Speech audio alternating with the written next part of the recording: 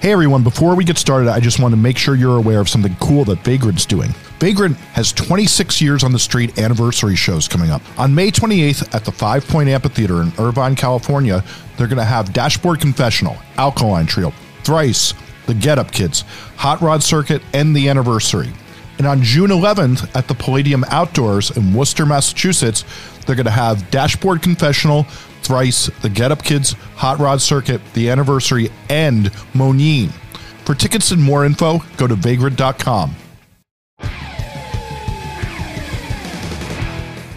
Hello, I'm Matt Pryor of the Get Up Kids, and this is Vagrant Records, 25 years on the streets, where we tell the oral history of the label by the artists, fans, and insiders. In the next couple of episodes, we're going to discuss Vagrant's influence on the music scene over the years and talk to fans of the label. Manchester Orchestra's Andy Hull was just a kid when Vagrant was making waves at the turn of the century, but the music that came from the label had a profound effect on him. I spoke to Andy about this. Oh, and as always, the other voice you'll hear in this conversation is super producer of this podcast, Jesse Cannon. Okay, so what we're talking about here is we're making this document about Vagrant Records.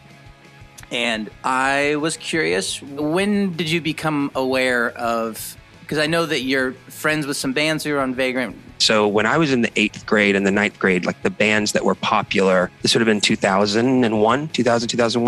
So the bands that were, popular on the radio in the rock realm were pretty slim pickings. You had like the kind of the coolest you would get, I think, out of it would be like Incubus. Definitely the coolest would be System of a Down, but they were such an outlier, but I'm saying that like, no disrespect to Incubus, but I just mean like that was really like what was on the radio. It was kind of a very like kind of cock rock period Incubus of time. was a more introspective sort of band because there was a lot of like rap metal going on around that time. There was a lot of rap metal. And I had my hands on a copy of most of it, of Seven Dust and Limp Bizkit records. And I was too young to know. Andrew. And it made me feel a certain way. So I sort of got over it, though, because it wasn't as interesting to me. And I was thinking today it must have been a link to like Blink-182 and starting to sort of figure out what some of those other bands, fringe bands that sort of sounded like them, sounded like. NoFX and Newfound Glory and stuff like that. And I listened to that stuff for a while in like the 8th and 9th grade and really loved the melodic sense of it and like really like the songwriting side of it. But I was never like kind of a blast punk beat. That isn't where I like felt my comfort zone. So when I heard about you guys, it sort of flipped it on its head. I was thinking you guys were really like a gateway is the wrong word because you weren't doing the things that I was hearing in that scene, but you were like a real band. And as I was listening to that today to Something to Write Home About, I was thinking the reason that I still love this is because it sounds really, really great still to this day. But like everything is well thought out. Every part has a place. And there's parts where there's a ton of things going on, but they're all like in unison with each other. And they weren't just huge chords over top of choruses. They were like thoughtful patterns. And there's some like cha-cha-chung stuff going on, but like not a ton. It was like, it was really cool to listen back to it today a few times. I think the Vagrant side of it was like then I discovered, Saves the Day, which was another sort of band that was lyrically, melodically, I felt was sort of out of this world. Then further, I'll tell you a band I really loved was Hot Rod Circuit. I thought that I had just listened to that record a few months ago for the first time in forever. And just like such a powerful meat and potatoes, good rock band. Mm-hmm. Meat and potatoes is a good way to put it. I like that. Is that? Yeah. Okay, good. I don't mean that insulting in any way. It's like a blue collar rock band. Like it's very like, it's cool. That's on brand for them. That's cool. Yeah, well, it resonated with me. That record really resonated with me a lot. And then, from there, it was like just discovering more music that was doing stuff that was more like you guys were doing, like in the indie rock sphere, I guess, which it felt like a lot of those bands sort of started to go down that lane as well. This is around like 8th grade, you're saying?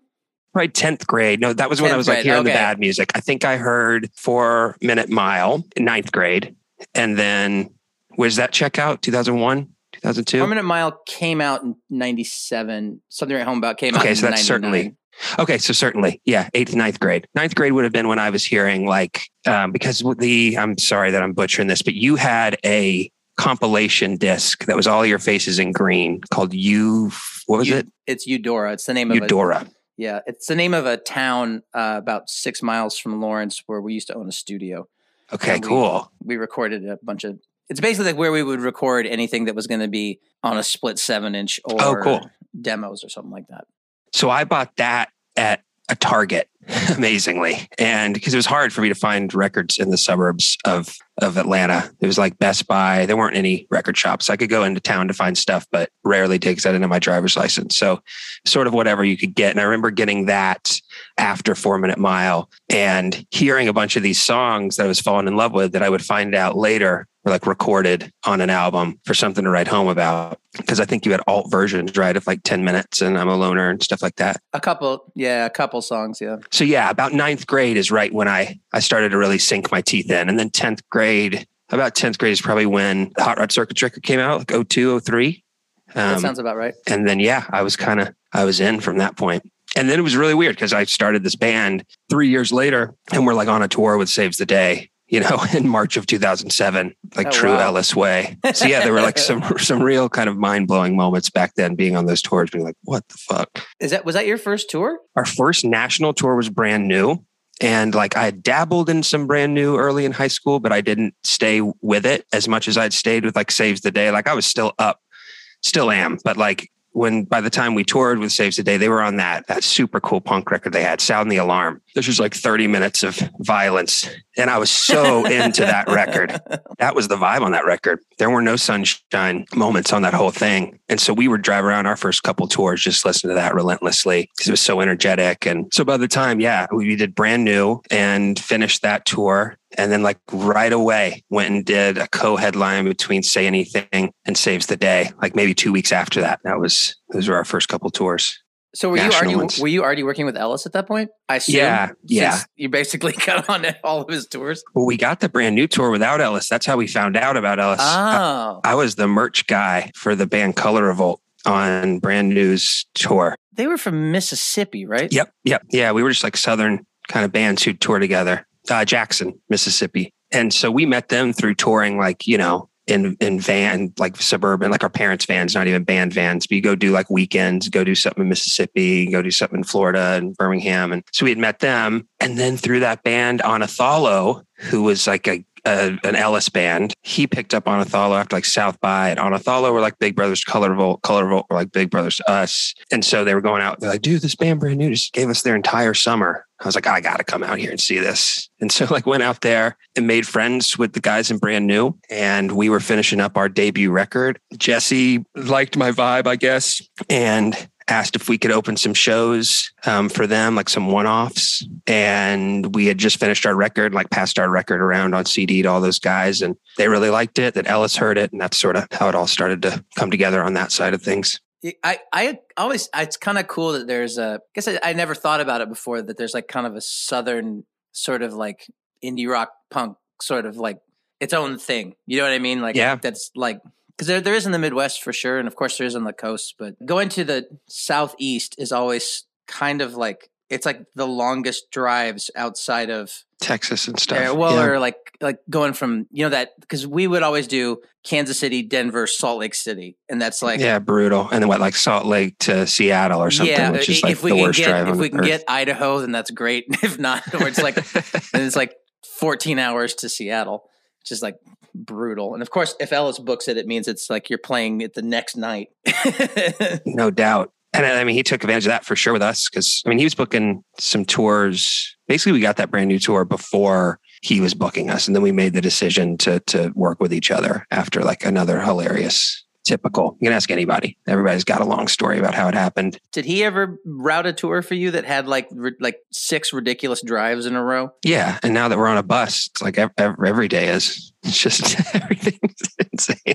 I was actually asking because he used to do these crazy routings for us like in the 90s, in the late 90s. And I got into a thing with him about it. And I was like, no, it can't be more than 6 hours if we're in a van.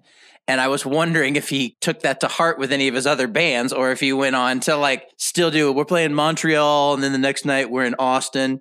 or something like that. I've certainly had those, and some of them have been circumstance where he will preface it. But because where we were from, you can make a pretty straight shot to New York and hit up markets along the way. So, we never had the insane. There were certainly some where you drive past where you were supposed to be and then have to drive back down south and stuff like that. But I think because we weren't a Midwest or West Coast band, we had a little bit more options for we can either go west and hit a lot of stuff that way, or we can go north and hit a lot of stuff that way. I don't know why bands that live in the Northeast ever leave. There's so many places to play up there. You could just do a whole tour. Yeah, it's like England. Yeah, exactly. Just play an hour and a half away from each other and some other different people. And they think it's a really long drive. Yeah, exactly. I'm not driving 90 minutes. Am I insane? Did you ever have any interactions with anybody at Vagrant? I mean, you guys have had you've always kind of had your own record label and partnered with other people. Yeah. I mean, they were definitely a label that when we were talking to people early on were wanting to sign us, which was really, flattering. We just didn't really know we didn't know exactly what we were looking for other than complete freedom. And so we've sort of landed on being able to have our own record label and also having the tools, of a major label. And that worked for so long. And you kind of figure out what's next. But I think by the time it was probably 2006 that we were talking to Vagrant, it was trying to compare 10 different record labels, with each other. And I had no idea what the best one was to do, but I always heavily, respected the legacy of it. In that kind of era, around 2006 or so, because I think that's when Thrice ended up signing there too, was around that time. And I was kind of one of the things that a lot of the bands that came to the label later were talking about is how they got a lot of independence from the label to do things their own way. But you guys didn't really need that because you already had your own label, that anybody that was going to take you in was going to have to accept the fact that you have your own record label and that you do things your own way. Yeah, I think so. I think we just had the DIY. It's a beautiful mix of, bravado and stupidity of just kind of feeling you're a musician. Amen to that. That's true. You have to have a certain amount of narcissism just to do the job. Yeah, you're right. You're right about that. To get out of bed in the morning, it requires just a spoonful of narcissism. Yeah, just put it right in your coffee. But yeah, I think I just thought, well, we've been DIY already and we're selling records, and we're not selling a ton of records. We're selling 400 to 700 records a week. And we've got a distro deal through the Coalition of Independent Music Stores. And, it just didn't, the idea of that freedom, it was more how can we have as many tools at our disposal, which is hilarious because we went to, our first record gets picked up and it's the subsidiary of Columbia and they're desperately trying to work the songs to radio. And we're we're not just going to be some radio band, man. Don't play don't try to get our songs on the radio. It's too soon. And looking back, they must have just thought, what the hell is wrong with this dude? We were anti-radio for our entire first record. I think we all, especially when we're younger, we all go through this sort of we establish what our rules are, right? And maybe those things change over. Hopefully they do. Yeah. I was going to say, yeah, they definitely do. But just we get into this kind of well, we're not going to do this. We're not going to do this. And it's kind of really, we should just kind of be open to whatever and then find out what, we make these sort of blanket statements that might shoot us in the foot, Totally. Absolutely. You should, in openness. You're right. That's it. You can't be naive, and openness and naive are right. They're next door neighbors. Well, especially since the industry is predatory, especially the major label industry at that time, And that's why that was all you ever heard from any band who ever came out of Atlanta or the South who would sign a deal. It's you get a couple $1 million and then your record would sit on a shelf and no one's ever heard of you again. So we were definitely scared of that as well. You were so young too, because didn't you sign when you were still a teenager? Yeah. Or was it? Yeah, I think so. 19 or 20, something like that. Because that's the kind of stuff that you hear. What was that band? That guy A.A. Bondy, who used to be in that band, Verbena. Yep. Was that him? So Verbena was Capitol Records. And it was Scott Bondy. I just remember he saw him at CMJ, played a double neck Mosrite that was a beautiful guitar. And I was just that's the coolest guitar. That's the same guy. But they're one of those got signed really. If I'm remembering the lore right, they're one of those got signed real young to a really long contract and then just got shelved. It had all this promise or whatever. They were going to be the next Nirvana. or whatever. But what's weird, man, is like this doesn't have to do with Vagrant, but just something to muse on for a second that I think about. Because I think that was what those long deals were initially for was like a label trying to help develop an artist. I guess ideally that was the idea, right? So you don't just spend money on album 1 and 2. You want to like see this thing grow, and it's a long-term investment. So that sort of goes away, I feel. And it kind of comes back with a 360 deal, and then it goes away. And now it's interesting that even without the labels, it seems that so much you can get so big so soon just from streaming and like something happening at the right time that it's almost sort of turning into this weird, like the internet is like weirdly setting people up for sophomore slumps and like not having enough development because they're so huge immediately, even if it has nothing to do with the label. I just find that interesting.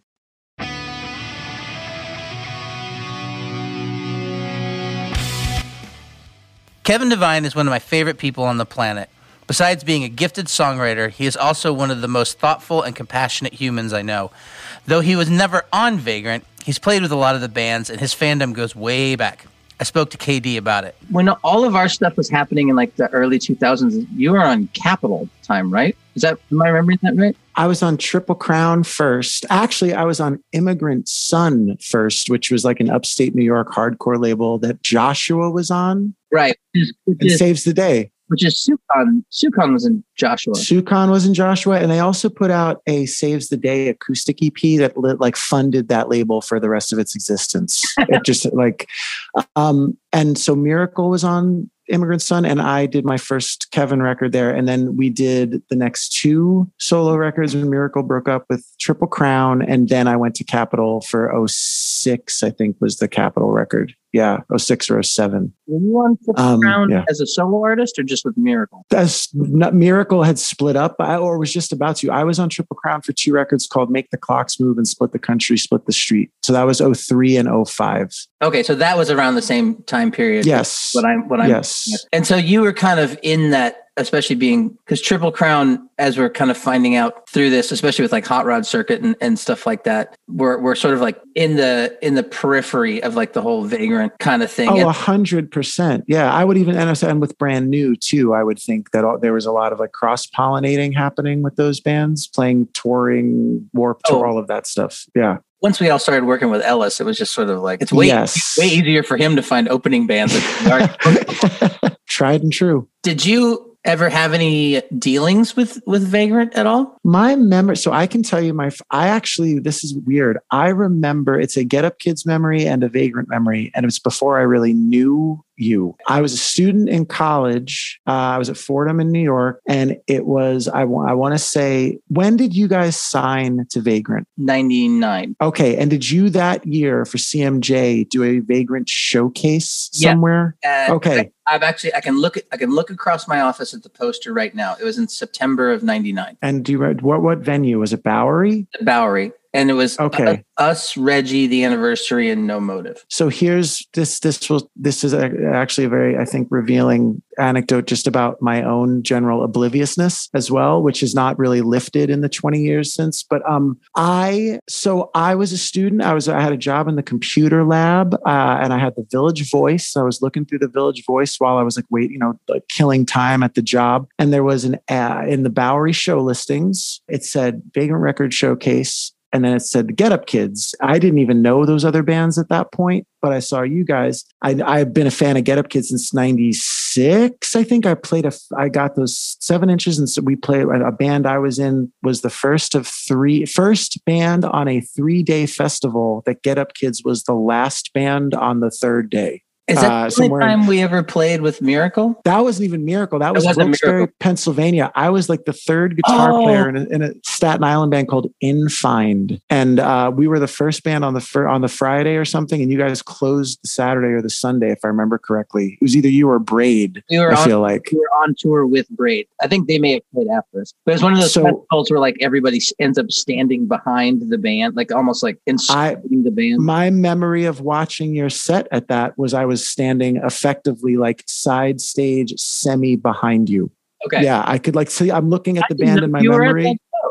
I mean, I was 16 and we were stoked. I remember Hot Water Music played, if I remember correctly. That was also, there's a lot of stuff that happened that day. But so my memory is, so I knew Get Up Kids. I was a fan of Get Up Kids. I knew Doghouse, which I believe Get Up Kids was on, right? Prior. Is that correct? Okay. So in my super skewed, subjective, limited understanding of things, I remember looking at this advertisement in the Village Voice and going, the fuck is Vagrant Records? Get Up Kids are on Get Up Kids are on Doghouse. That's like a fucking really good punk, like strong punk rock label. Like, this is a mistake for them. This is a bad move. Oh, so you judge this though. Less judging you guys, more judging. Like, I really hope this doesn't negatively affect their career. Like, what is this Vagrant Records thing? And of course, like, as with almost everything ever in that arena in my existence, in my music career, industrially, I was wrong, like profoundly wrong. But that's the first time I remember seeing the name. And that's the first time I remember identifying the name in connection with you guys. And then within 2 years, Miracle had played with bands on the label. And then by the time 2002-03 rolled around, I had played with, I feel like, half the roster at that point. I remember doing a show at Bowery with like Hey Mercedes, Koufax, Piebald. There were some other, shows and tours like that.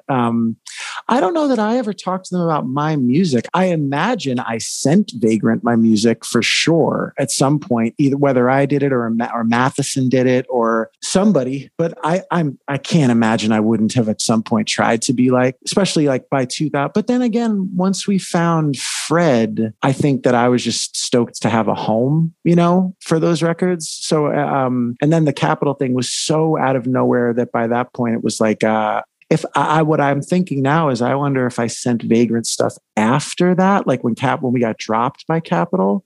But I don't remember having any kind of like formative conversations. Like, I don't even know if I ever met Rich, like ever. Really? Yeah. Or if I did, of all the times you played with us, and you've played with Caraba a couple times too. Like, I mean, I must have met him, but I would imagine it was in passing, like I don't have a memory of like him and I, like, I'm sure I met him, but I don't, if you asked me to like draw him, I would have difficulty conjuring him from memory. But yeah, that was my early dealings with the label were always like, what's it called? Peripheral, secondhand through touring or playing shows with the bands on it or becoming friends with the bands on it. In some other way. Okay. I have two questions here. So as we've been doing this and we've gone back to this whole thing, like that you just touched on as far as like my band and the cause I'm the insider looking out, and so as an outsider looking in, and you're like looking at someone who's in the same scene as you, making a decision, we were all very familiar with, you're on an indie label and then you sign to a major label. And like,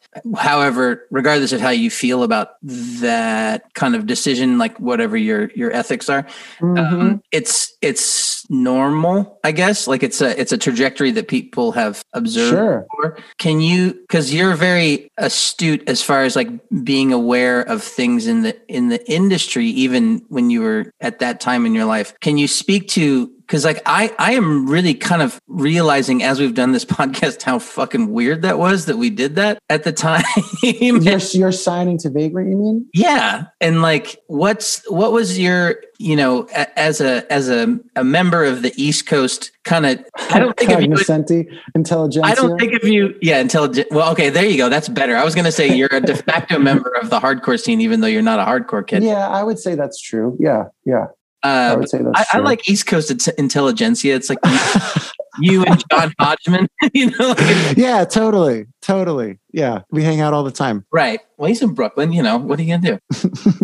Like, can you speak to any as just being an observer to that? If that was something that, like, I don't exactly know what I'm trying to ask. But what my thoughts were about it, or whatever. Yes, that's it. I mean, I feel like what I was totally unaware of, and frankly was kind of unaware of in a super clear cut way for a while, but at the time, for sure, I don't think I even knew. My thing was less like, oh, the Get Up Kids signed to a major label. It was that I was like, I didn't know what the fuck Vagrant was. I had no familiarity with it up front. And so I thought it was like what I fully misidentified and was like not only proven wrong, but like brutalized in how wrong it was, given how successful all of the label and all of its endeavors, most of its endeavors were for the next however long. I think that in that particular moment, especially, I think that I was more like, oh, I hope this isn't like a lateral or backwards move for them. Cause I was like, it was more like I had maybe lost the plot for a minute about like what was going on with the development of independent label culture in that corner of things. Cause I was kind of like, what the fuck is Vagrant Records? It was less that I was like, it was not as clear to me as if you had signed to like Warner Brothers outright or something like that. I think I was also like ignorant to whatever the patron structure, the funding structure, where the capital was coming from or what the distribution looked like or any of that stuff. My concern was, Matt, purely for your well-being and career. I was just, and not from the perspective of like, sometimes when a band signs to a major, you get wind of that, you get concerned for that because you're like, they're going to get mistreated. You know what I mean? Or like miscast, or I wonder if that's even the same now. But at that time, it was a little bit more like we were protective, I believe, to some extent of like what we perceived to be like ours. And I think particularly post like Nirvana and all of that, there were like a few different wings. One was the like, it's open season, everything's, give it a shot. And the other was like, I think I internalized, maybe even to some extent, with the like Elliot story. There was just stuff where I was like, oh, there's just like, I'm getting off on a tangent here, but there was a part of me that was a little bit like, sometimes you were just afraid that somebody who was a little bit more idiosyncratic or maybe possessed of certain fragilities just shouldn't be in that world because it might not be like healthy for them. With you guys, it was more that I was like, I thought the band, and I'm just speaking as my 19-year-old computer lab working self.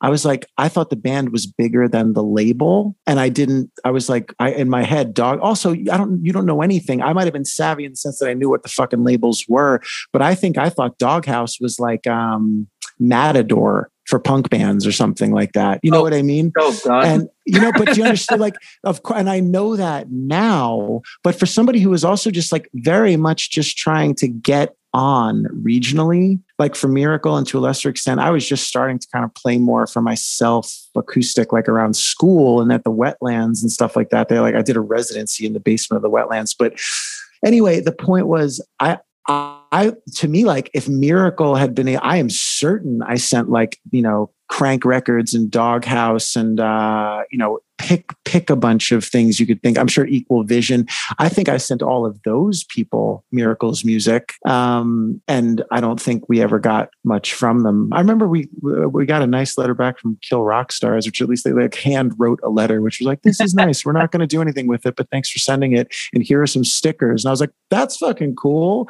Yeah. But anyway, and then it was like, I went from that day looking at that. It's so funny that burned in my brain. It must have burned in my brain because of how wrong I ended up being. Because within 6 months to a year, I saw Vagrant everywhere, and so many bands that were like very visible, very percolating, building a thing. I kind of feel like that whole first wave of what became like MTV2, like all of the videos that I would see, like Fuse. There was so much of it. And there were other labels that ended up being a big part of that too, but Vagrant was definitely like the standard bearer. And I'm not saying that you know this, you know me well enough at this point. We have had enough water under my assessment of that is so I'm sure I know there, but so much of that for people like me was like, I knew what Vagrant Records was because the Get Up Kids went there. And I think that there was a little bit, I'm sure there was a synergistic, mutually affirming thing that happened there. But I think there were certainly people like me who like even started to pay attention to the label because you guys were part of it then, if that makes sense. Yeah. I mean, it does. It's just an interesting thing to, when you're the one that's in it, it's just sort of like, well, this is just what we did. Yes, of course. Like, it's just kind of interesting. But like, I remember thinking about like, kind of just, this isn't about Vagrant, but like I remember hearing about you and signing to a major, and like, because we had met, and like I always would hear about you through Dubin and stuff. Yep. you should have him on payroll. He's like your biggest advocate. No, I think that's very true. And it would be like, would be like, he's signed to a Capitol. It's like, he's going to get eaten alive over like. Yeah, I was one of those people someone might have thought that thing about. Absolutely. Yes, well, totally. Seen it happen with Jimmy Eat World, who were like in my mind, an established band. And it was just like, how can you not make Jimmy Eat World work? You know what I mean? Like, I know. They're Jimmy Eat World was so radio pop band. Yes, they were so destined to work that they still made it work after all of that. That's such a wild, like, so many bands would have just like not played again for 15 years or something like that. And then had like the major label thing. And you're just like take Super Drag. Super Drag is an amazing band that had one kind of a minor hit and then like kind of got eaten alive by the major label system and just stopped, Well, they are Super Drag currently on Vagrant Records? Were they ever on Vagrant? Split EP with the Anniversary. Like okay, that's what I thought. There was some connection. Post-career, but or not post-career, but like kind of like later in their career. Yes. But then you ended up being kind of like part of our general like scene and periphery. Like we would play shows together and you would always play. I assume you played with Saves and I know you played with Carrabba. And I think, did anybody ever try to like pair you up with Chris at all? Like the bands that I played, I'm sure if I had like a roster from that period in front of me, I would be like, oh yeah. I think I played a show or two at Saves the Day, but given our that we would later kind of meet and get along so well, given the eventual connection for Chris and I between Rob Schnaff too. Oh, right. And then given the geographic, they were so close. And the Immigrant Son piece too. I don't feel like I played with them until like way later. It might have even been like the first show I ever played with Saves the Day was in like 2008. Or something like that. But I always, we knew of one another. I played with you guys, but even that first time I ever played with Get Up Kids was at Dubin's bachelor party. That was the first time you and I had done that show with Infind with you guys, but that was the first time I opened with an acoustic set. The Get Up Kids played some songs. Then we did replacement songs together. And then I almost got us kicked out of the golf club because between you, Jay Russell, and us, we were a fucking hot mess. There was a lot happening that night. But also, I do know that I played with Carrabba. Actually, that's how I got introduced to Ellis. And I don't know if Andrew even remembers this story, but he likely does not. But I got a call at Mike Dubin was and continues to be, but really at a very formative time for me and for a bunch of other people. He was greatly facilitative of my finding peers and an audience and an infrastructure. He connected me with Fred at Triple Crown, which is a relationship I still Fred has been involved with, I don't know, whether it was through Triple Crown or through other shadow means. Fred has been involved with 7 of my records, he connected me with you guys, and he definitely connected me to the whole Long Island thing. He saw Miracle in DC and was like, you should put out your record with our label, and that connected us to all these other people. And so indirectly, I have him to blame for this too, because he had given Carrabba my first solo record, which was it was called Circle Gets the Square. It was maybe 500 copies on CD, if even, through Immigrant Son. And Chris liked it. And I got a call from Ellis one night that was at my home phone number at my apartment in Bay Ridge. It was fall of 2003. And I think he said, I'm looking for Kevin Devine. And I was like, this is him. And he's like, this is Andrew Ellis. For some reason, Dashboard Confessional wants you to open a show for them. And I was 23, but I was in some ways life experience wise an old 23, but in some ways music experience wise a young 23. And I'm sort of prone as I have parts of my brain, but there is a part of my brain that is a little I don't know, naive and whoa. And so there was this part of me that was I was kind of in the moment, he was just asking me to do this show. And there was he didn't even have he didn't tell me when it was initially. I was just supposed to say yes, and I was when is it? He was like, it's this day. It's in Connecticut. Can you do it or no? Can you confirm? And I was like, can I call you back? Like, can I like figure out some shit? I think he was just like, who the fuck is this person who like is asking to call back? That was when Chris was like really in a super ascendant moment, you know? And it wasn't because I didn't want to do the show. It's because I literally had to be like, I wonder if I can play a show that day. I have to check with my job. I have to check with whatever the fuck else was going on. So I did the show, but, and I met Carrabba there, and it was at that Webster Theater in Hartford, I think it was. Webster's Theater, I think it's called. And I remember meeting like all of Chris's family. They were all upstairs. Oh, right. He's from Connecticut originally. Yeah.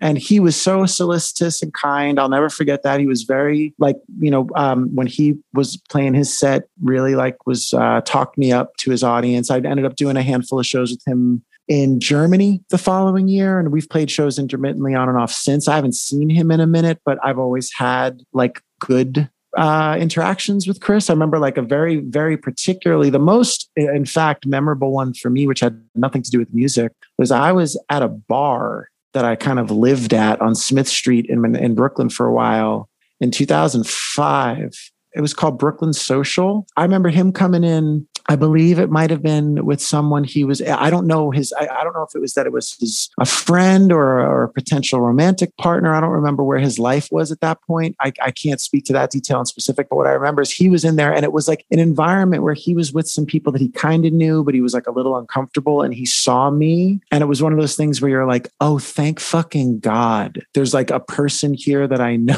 It was unrelated. I was just in the bar separately and I was just sitting at the fucking bar getting shit-faced by myself. So he came over and we just hung out all night and talked all night. And it was my favorite. That's like my I've always had good energy with Chris, but that was my fondest memory of him because it was just totally divorced from anything else. It was just he and I, like both in different versions of semi-uncomfortable circumstances, like sharing some humanity for a few hours that kind of got us both out of whatever the thing was. But yeah, no, Carrabba, Hey Mercedes, was Piebald on Vagrant or no? No, they weren't, but they were kind of part of our overarching scene. I'm certain I played with Anniversary. I know they were Vagrant through you guys, but the band I actually ended up doing the most with that was from that was Koufax. You know, like I felt like we did that 7-week European tour together where I was in the van with them. Were Rob and Ryan in the band on that tour? That was still John Cruz was drumming and John Cruz. Oh man, I went to school with that kid. Lefty, really sweet, sweet, really quiet, really sweet guy. Really quiet, really sweet. And Benny was playing bass and singing harmonies. Yeah, killer player, great harmony singer. And that was I'd never done that was the first time I did anything like that. 7 weeks. They let me in their van, and that was like a fucking crash course in everything. And I was learning at the hands of one of the most fascinating people to this day I have ever met doing what we do. Good old Tucon. We interviewed him, and he's a blast as usual. Like legitimately one of a kind person. There is no precedent and no antecedent. He toured me in just one time, and we ended up on a day off in Munich, in the middle of fucking nowhere, with like no restaurants, no grocery stores, no anything, because he wanted to stay at a hotel that had a spa and a sauna in it. That's so on brand. But it was one of those like old little German towns where it's like the restaurant and the hotel closed at 6 or something, so it's like, okay, get down for dinner while you still can. And it was just kind of like, what the fuck? I mean, I like a spa. Although the concept of going to a spa right now sounds sort of disgusting. Terrifying, simply terrifying. Yeah, no, he was a very, he has European energy. I feel like for sure in that way. He's Czech. Yes. And I feel, but for me, something that was I loved their music. Yes. And I thought he was like, very I thought the band was created. I fully think from that era, one of the most underappreciated bands of that moment, because I also think they kind of fit in a few places, but they didn't fully fit anywhere. I think I might have felt some kind of, even though we did not make the same kind of music, I think there might have been a little bit of a spiritual alignment about some of that. I think that he was way more like, it's funny because I was, I'm from New York, but Rob was a way more like cosmopolitan kind of figure than I was. Like, yeah. He was, I was like a bit more of a shambles, and he was definitely more like, and I feel like there's so much funny shit. There's an incredible story from that where I was like, oh, I'm on tour with like fucking, like they were just like, they were just like legitimate, not in some gross way. They were like legit punk rock, like punk rockers in this way that was, so we play a show at the Verge in Kentish Town in London. And the opening band was a Leeds hardcore band. And there's a drum rug at the venue. And show ends and we're loading out, and we're loading the Sprinter. It's like day 4 of a 7-week tour. And all of a sudden, we're all hanging out. The Leeds band is there. And this promoter comes out furious, drunk and furious, and is like, gets right up in the face. I'm not going to do accents because I can't, but gets right up in the face of the guy, the kid from Leeds. And he's like, where is it? I know you fucking took it. Where is it? And the guy's like, what the fuck are you talking about? He's like, you nicked our fucking rug, man. I know you nicked our fucking rug. Give me the fucking rug. And the kid's like, I didn't nick your fucking rug. You think I need to steal a fucking drum rug from your venue? To do what? To go home to Leeds? Like, what the fuck are you talking about? And he must have come to Koufax, and Rob was like, no, man, I got no idea. That's fucking crazy. Whatever. We get in the van and the doors have not even closed. And Sukan's like, I nicked that fucking drum rug, man. And like at that time, he probably said like Sadate or something like that from fucking Kitty Tang. Yeah, right. And he and the straight facedness with which they played this. And then as soon as I didn't think we stole the drum rug. Yeah, I was fucking shocked. It was like The Usual Suspects or something. I was like, wait, what? And I remember from that point forward being like, but he totally plays into that kind of like, well, no one suspects Koufax. Look at these nice boys. That's the thing I was going to say too, which actually to this day is something I think about and fuck with. He said to me on that tour once, because it was with Border Crossings. Oh, right. He was like, I want to look like a college student. Yes. I want to live like a punk, but I want to look like a college student because I don't want to like invite attention. And I was like, that's the most fucking punk rock thing you could do. Absolutely. In my mind. We had that thing. And that's one of the reasons that I met him in 1996, I think. And we immediately gelled because we were just kind of like, why would you want to like have dreadlocks and piercings and a bunch of stickers on your van, like when you're trying to go through the border? Like you're just, it's like having a VW bus and a bunch of great, or fuck the police or whatever. Like totally. It's just like, we can, I mean, it's kind of, now we realize it's an acknowledgement of our privilege, but it's just sure. I was just kind of like, I don't want that hassle.